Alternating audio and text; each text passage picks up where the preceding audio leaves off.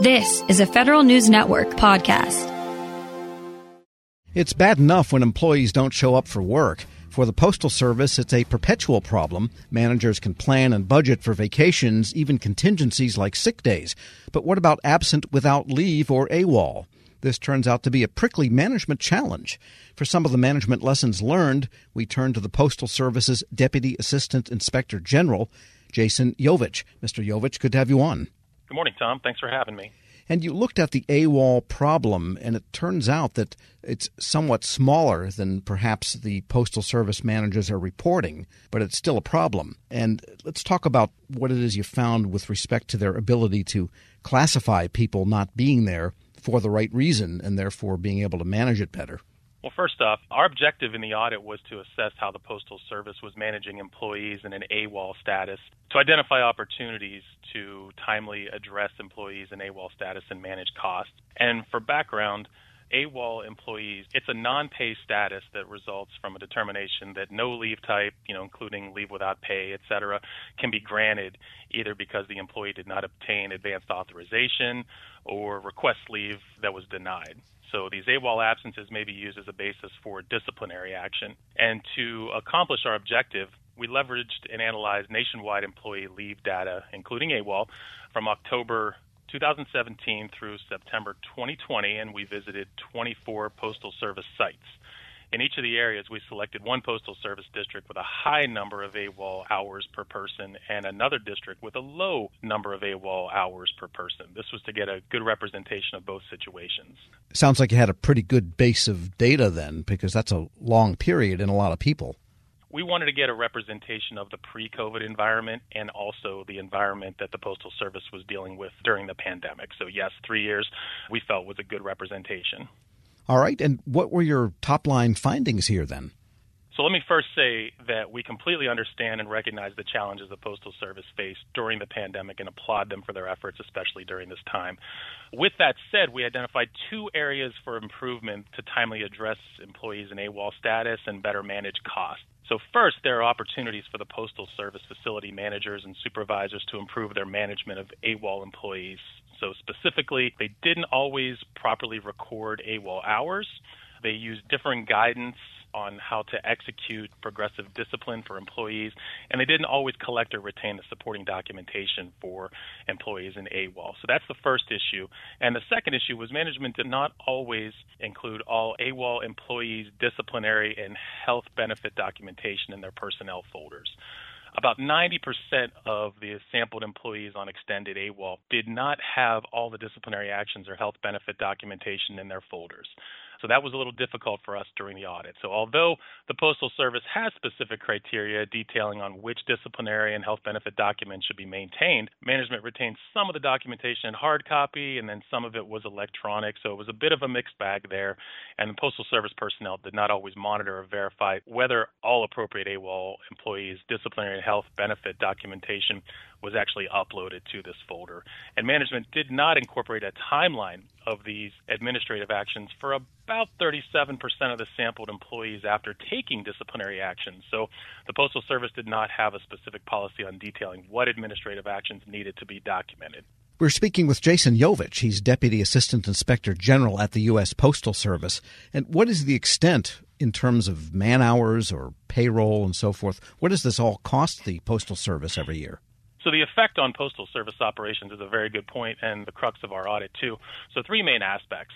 So first, as I stated earlier, whenever employees are on AWOL, their job responsibilities still need to be completed. So AWOL employees can affect a facility's overtime hours and employee morale and create additional work for other employees who are not absent and working. So this could lead to increased overtime for the Postal Service and other health and safety issues. Secondly, by not improving the management of AWOL employees, the Postal Service risks making procedural errors and wasting resources when trying to prepare and issue discipline letters to correct employee behavior. We estimated that the Postal Service paid nearly $3.8 million annually in health benefit premiums for employees who remained on extended AWOL status, which means longer than 60 calendar days. And lastly, when employee administrative actions and health benefit documents are not properly maintained, future disciplinary actions and health benefit enrollment and termination information can be delayed, which also hinders the Postal Service. So when management does not document employee administrative actions, they may not be able to provide the support when these administrative actions are actually issued.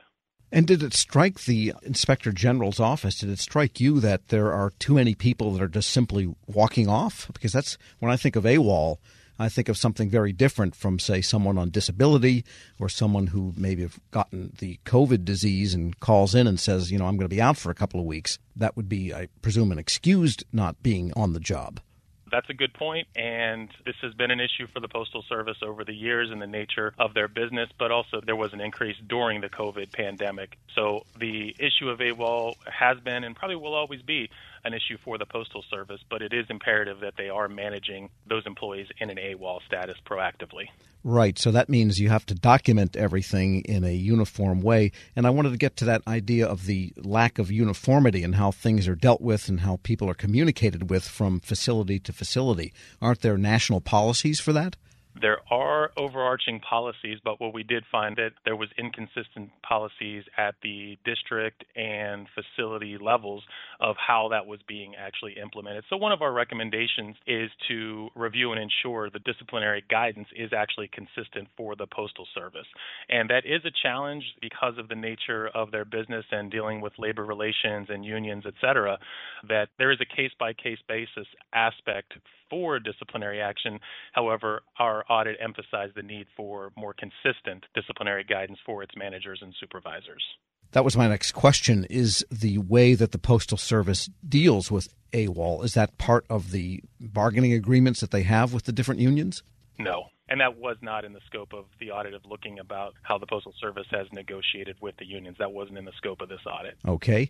And any other recommendations that you think are important here?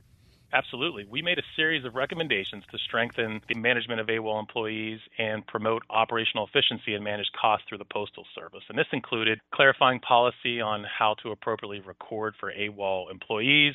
As I said before, the review and ensuring disciplinary guidance is consistent, providing training for managers and supervisors to manage employees in an AWOL status, emphasizing the importance for managers to complete and timely review and maintain AWOL employee attendance, disciplinary and health benefit documentation, verify all appropriate AWOL employees' disciplinary and health benefit documentation is reviewed, and then lastly, ensure that guidance on the internal websites for all of the managers and supervisors is current and it's updated on a regular basis when appropriate, and ensure that the appropriate documentation is included in the employee personnel folders.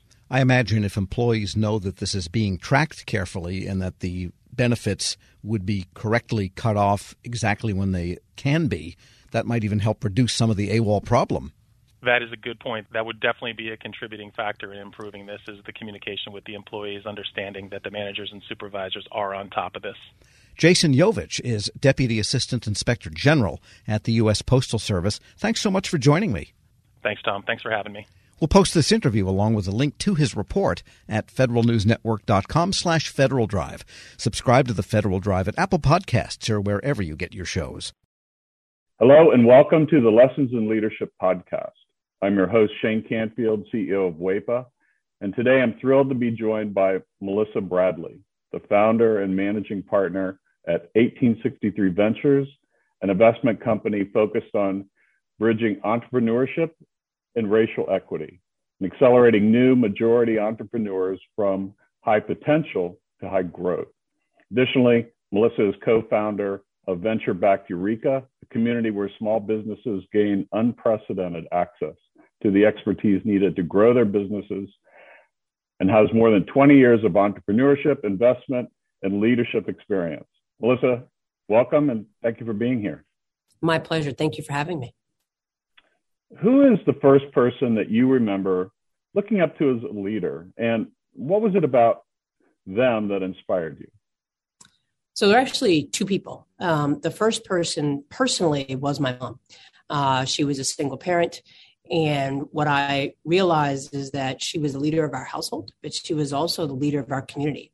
She was a staunch advocate for children's rights in public schools, making sure that we got a quality education.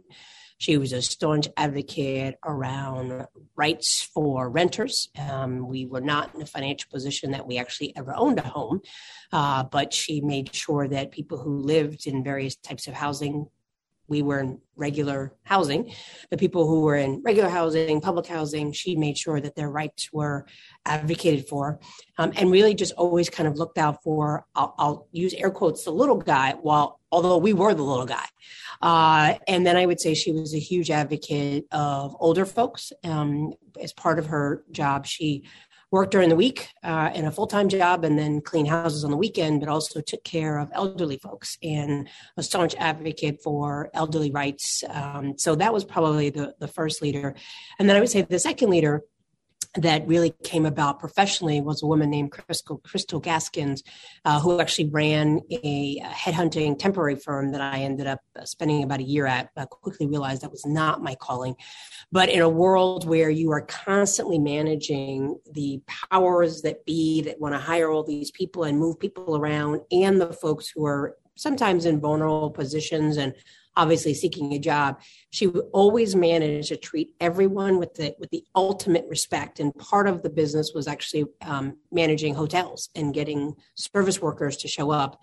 And that's a tough job, right? To try to motivate people who barely are getting paid enough under not great conditions. And so she taught me three things. She taught me how to be a motivator, and that recognizing leadership is not mandating, but motivating. She taught me that leadership is not just reporting up, but also reflecting and supporting those who may be underneath you from a hierarchical structure.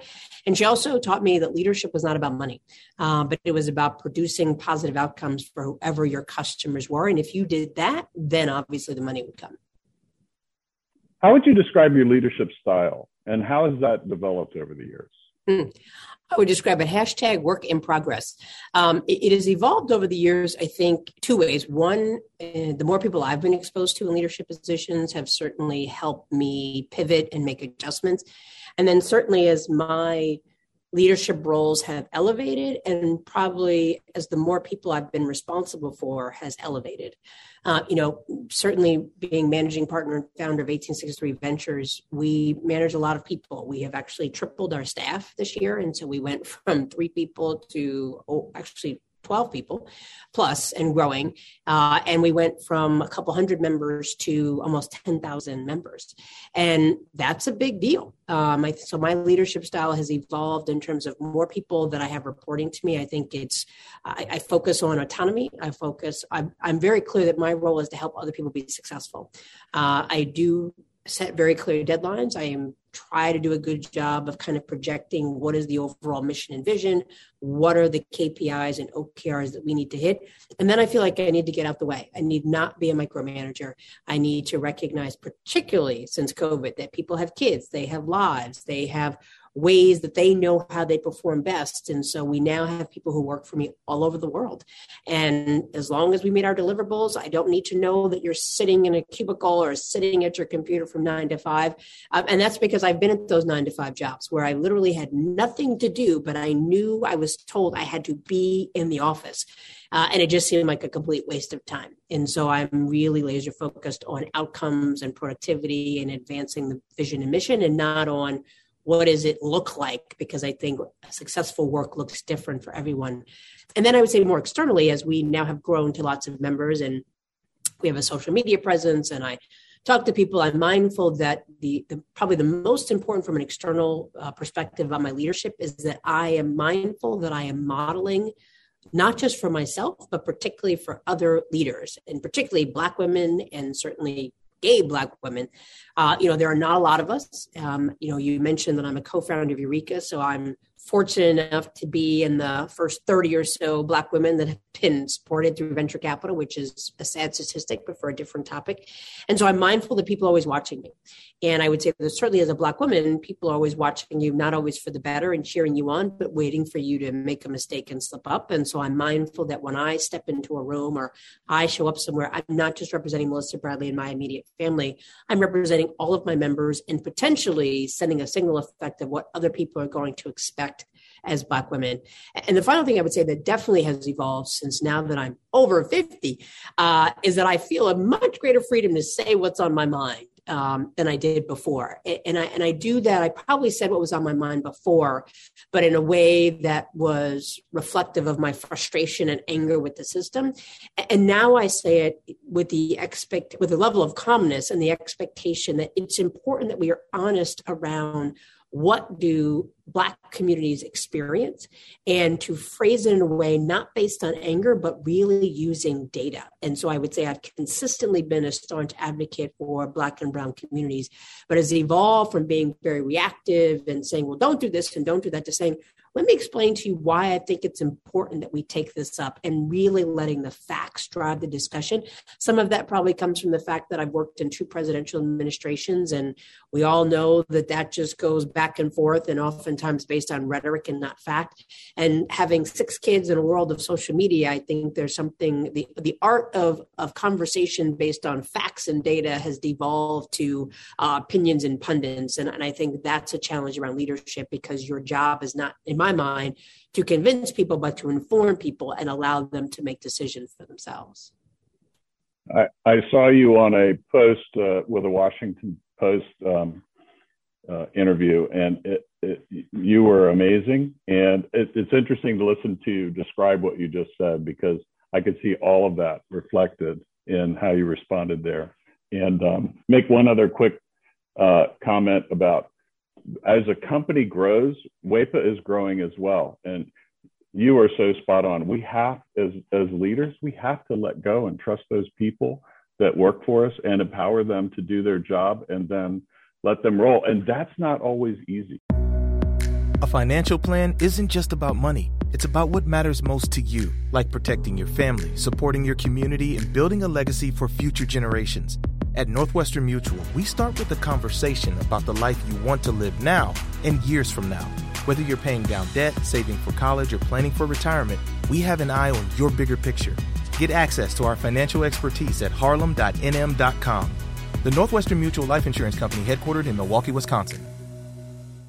Grab a 30-day free trial of Live by Live Plus, and you'll get unlimited skips, commercial-free music, and all of the podcasts and live streaming events you can handle. Visit livexlive.com/podcast1 to learn more and start your free trial.